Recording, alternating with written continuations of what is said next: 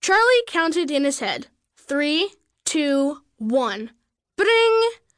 The 3 o'clock bell. It was time for afternoon center. Everyone was going outside today.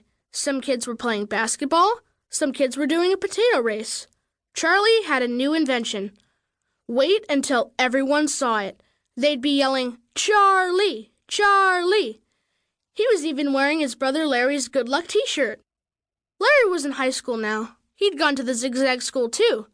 He'd read every book in the library, even the boring ones. The teacher still remembered him. Larry's shirt said Wishbone on the collar. Charlie was wishing all right, wishing his invention would work. Charlie grabbed his bag. "Come on, guys," he yelled. "Invention time!" He raced downstairs and outside. A bunch of kids raced too. "Wait up, Charlie," Destiny called. Today she had braids and beads all over her head. Bibi, a new girl, was with her. Her hair was the color of a carrot. "I don't hear very well," she told Charlie. She flipped up her curly hair. He could see little tan circles in her ears. "Hearing aids," she said. "They help me hear better." Charlie leaned against the wall to wait. The school was long and yellow. The bricks were warm. Bibi was still talking. "My name is Bibi, like 2 B's. Charlie nodded. He could see Ramon, the college helper. Ramon was bouncing balls at the handball court. Sumiko burst out the door. "I'm here." She had a book in her hand. It had a bunch of Japanese words. Habib came out next. He was juggling 2 popsicle sticks. "Me too." "I hope your invention is good," Mitchell told Charlie. "Did you ever see anyone walk up a wall?" Charlie asked. "You're going to do that?" Mitchell asked. "You'll see." Charlie tapped his bag.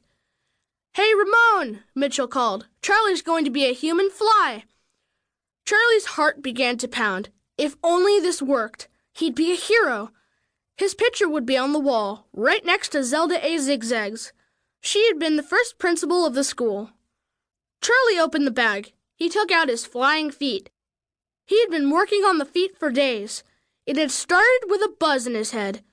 That was the way all his inventions began. Buzz, an idea. He'd taken Larry's thrown-away sneakers. They were huge. He'd found suction cups on his father's workbench. He'd glued, painted the sneakers bright red. Outrageous!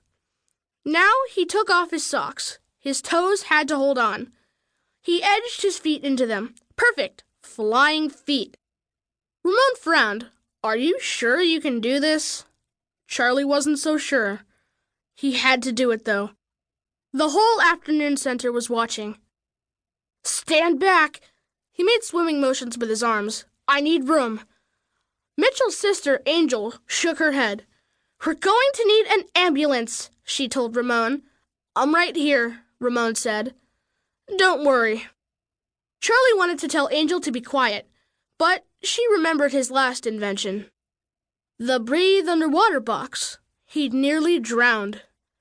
Charlie wiggled his toes in the flying feet. Larry's sneakers were a lot bigger than his feet. He hoped they'd stay on. "Go, go, go, go!" Mitchell and Habib yelled. "Stop, stop!" Angel said. Charlie took a look at the handball wall. He took 5 steps back. Then he began to run. He could see Angel. Her hands covered her eyes. The wall was in front of him. He took a giant step up. The sneaker stuck to the wall. It was going to work. Charlie, the greatest inventor in the center. His foot slipped out of the sneaker. "Bonk!" he heard Mitchell yell. Charlie hit the ground. "I knew it!" Angel said. "Call the ambulance." Ramon helped him up. "He's all right. I have him." What Charlie had was 10 sore toes. Larry's wishbone shirt was ripped. Worse than all that, his invention had failed. Again.